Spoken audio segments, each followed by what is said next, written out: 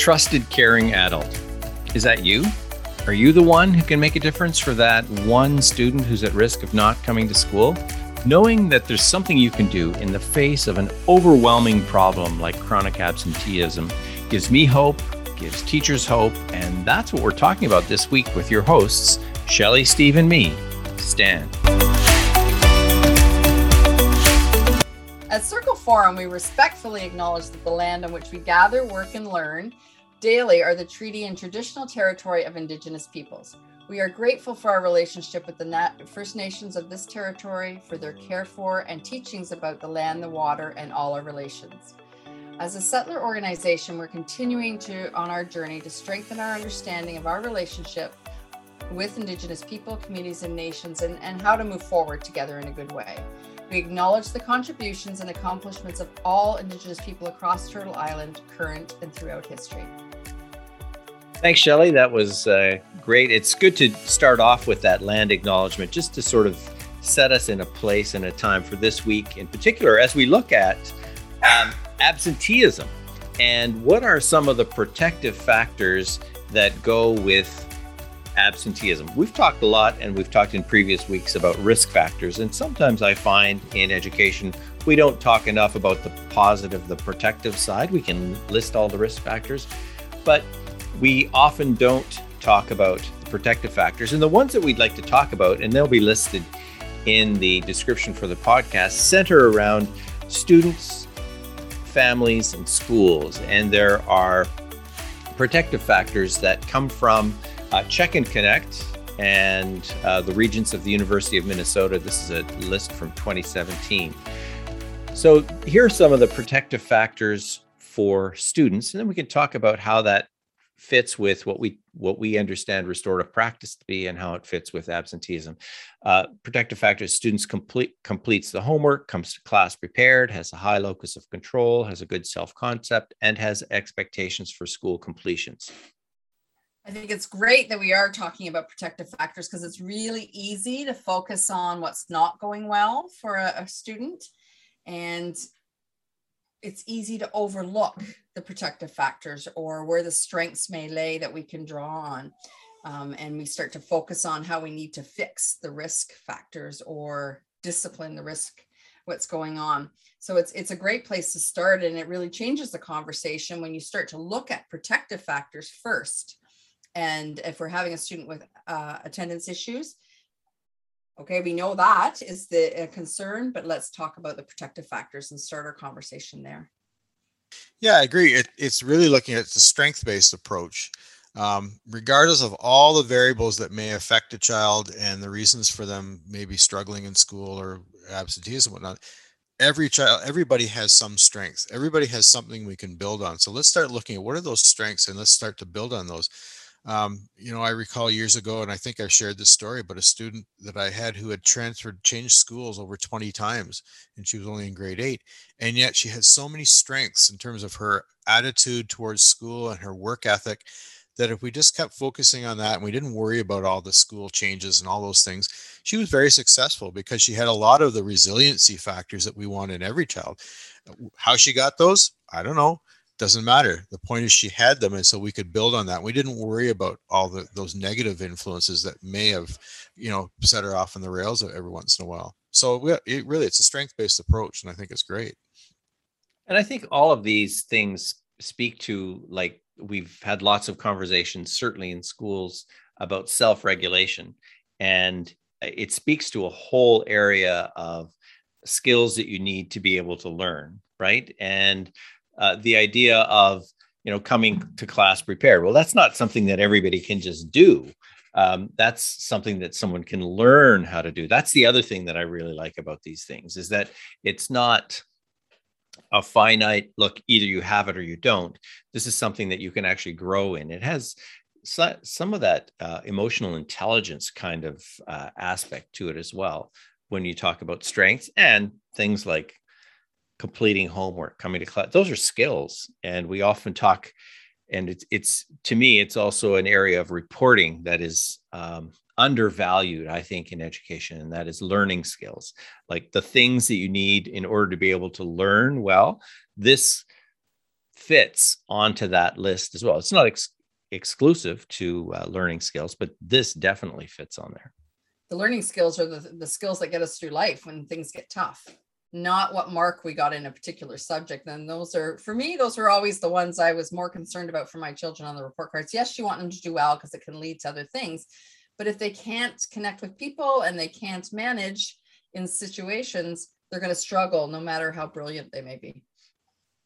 Yeah, and the other thing with that list is, I mean, it's broken up by the student and the family, and it's also got the school. And we talked about in a previous podcast about teachers saying, well, I don't have control over a lot of those things. You're right, you don't have a control over some things, but you do have a lot of control over some things. And when we look at the things about all the positive factors that the school can bring, those are things that teachers do have control over. That positive school environment, being that one caring adult that the students go towards, a fair discipline policy. Those are things that teachers and administrators and school staff have control over, and we can create those and live those, and those will help those students along. And so, no, we can't control the family dynamic and what goes on in the weekends and in summers and all those things, but we can control what happens within our walls. And so we really need to say, what is it we can do? And let's do those things as best we possibly can. And that will help the students who may have a lot of negative variables that they do struggle with. We can overcome those.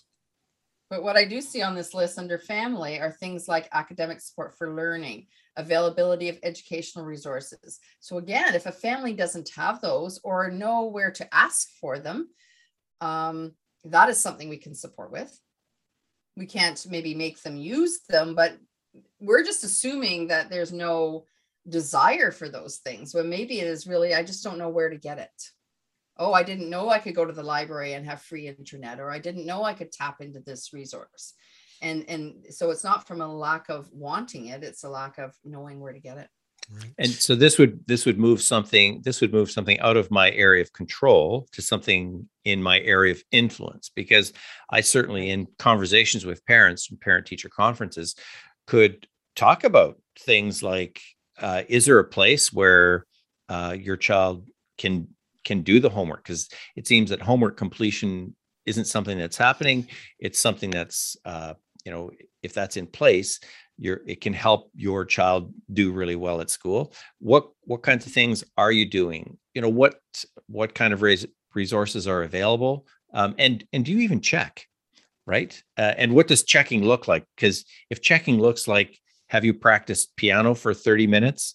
I'm not in as a parent, because after a while, I just got tired of that kind of thing. So let's talk about what's working or what's not working, or what that could be like as children get older too. So what you're doing there, Stan, is you're talking about how you would ask those questions. Right.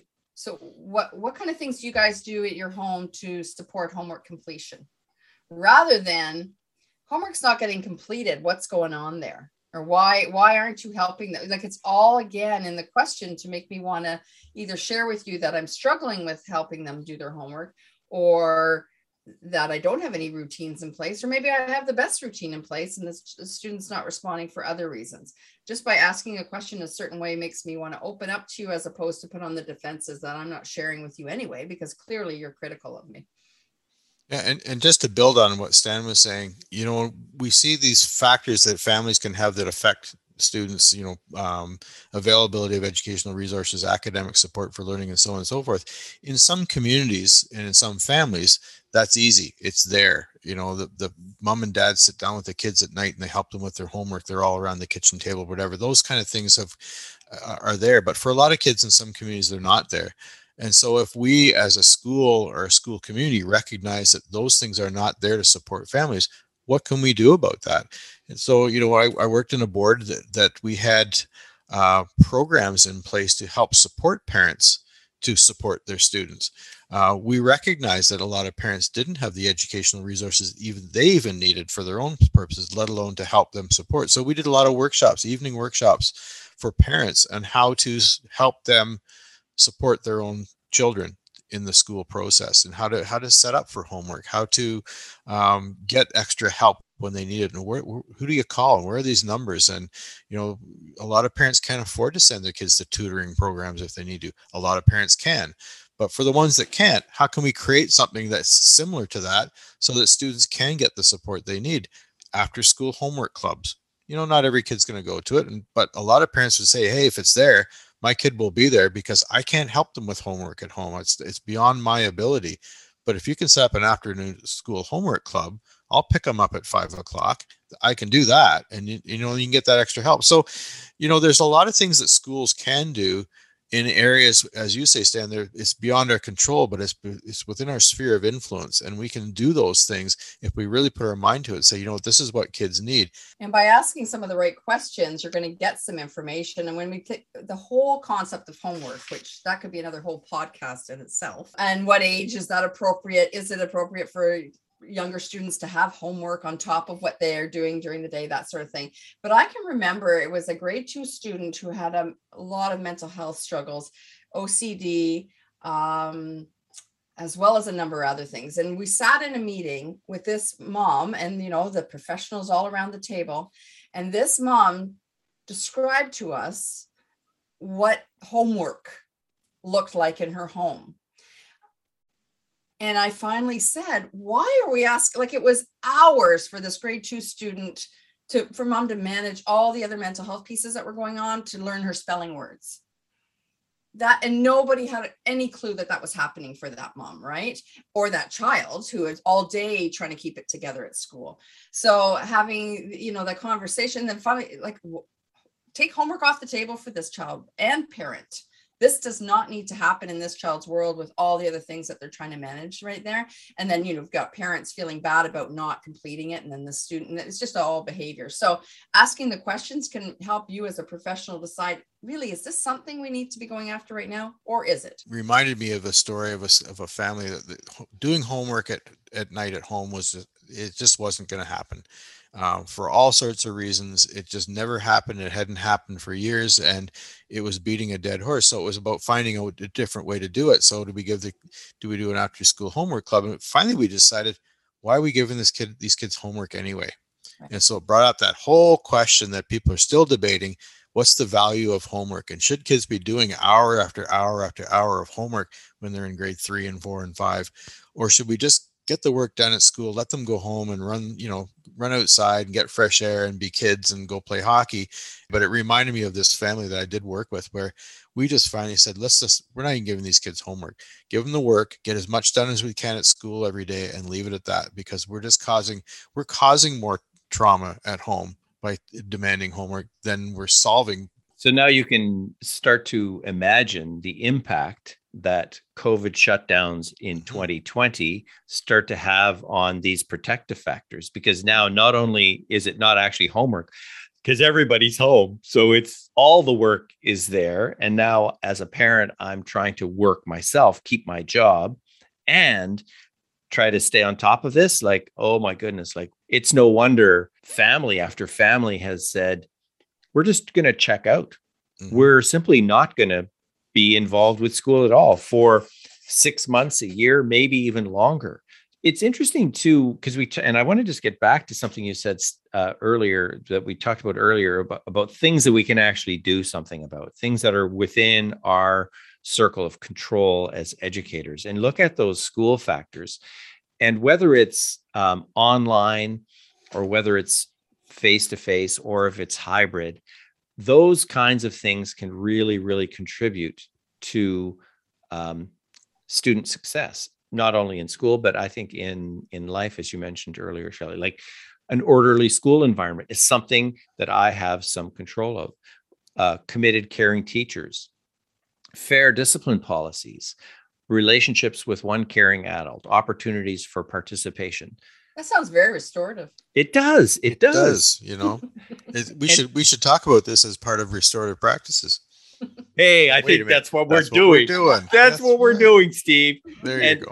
And the thing that I would actually translate this as too is that while it's a school, what about just classroom? Like, that I can, whether it's online or face-to-face, that I have an orderly classroom, and that I have fair discipline policies within, and we've talked about firm and fair, right? That we have those things within the classroom, and that there is a connection with me as the educator, as a caring adult, and that students have opportunities for participation. I mean, this is a really, really restorative list. And these are protective factors. Let's not forget that's on the list of what protects kids in their attendance and their success at school.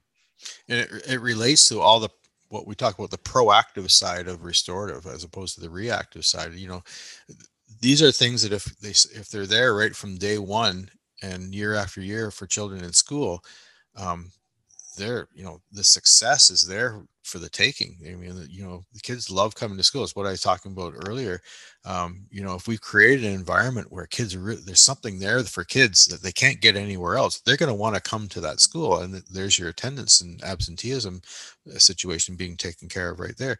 When kids want to come to school, the absenteeism, it drops, and then their friends want to be there with them. And it has this snowball effect. And a lot of it has to do with all those proactive restorative pieces that are in that list. So it's the cure-all, but it's not easy work.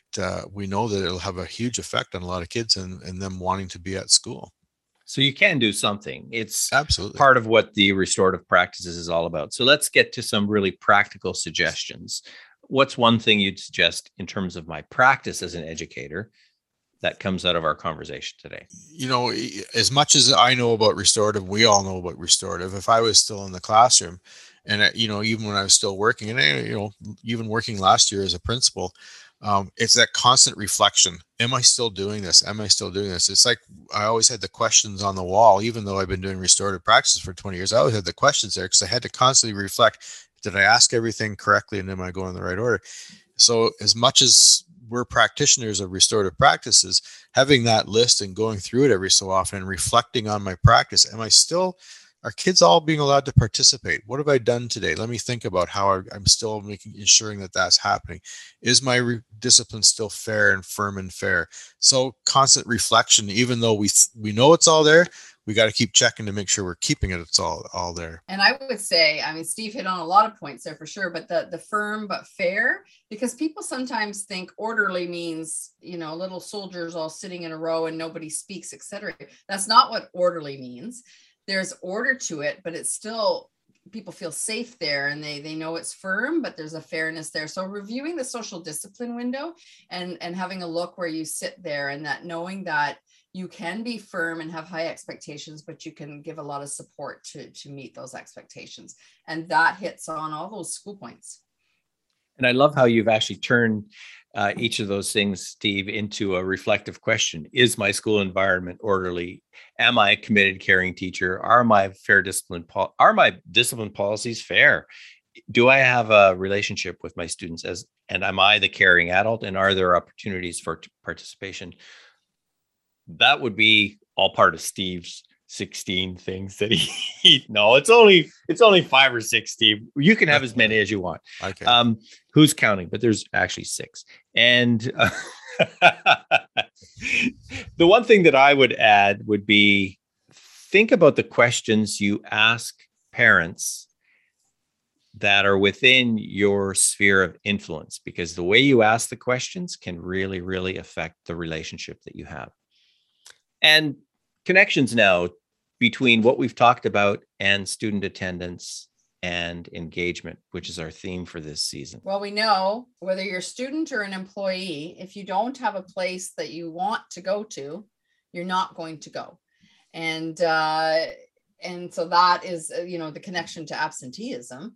If children don't want to be there, depending on their age, they'll find some way out of that, whether that be behavior or just not going. And that extends to the family. If they don't feel they want their child there or that they're welcome, then that's not going to support their child's attendance. Focusing on those positive attributes, that as soon as students realize that you're looking at them from an asset approach as opposed to a negative loss approach, they're going to feel better about themselves. And if they feel better about themselves, Shelley, it's the same as what we said. They're going to feel they want to come to school. And I would just add that this is amazing already. There's not that much to add, so I'll just add one little thing, that you can do something. You can be that caring adult. And while you may not be able to change these protective factors, you can enhance them through your connection with students. Maybe you haven't thought of yourself as a protective factor, yet you are. And for that one student that you're thinking about right now, you are a trusted, caring adult. And if you don't have someone in mind right now, why not send us an email to talk about this further? And you could be that trusted, caring adult. Drop us an email to stan@restorative.ca and let's keep the conversation going.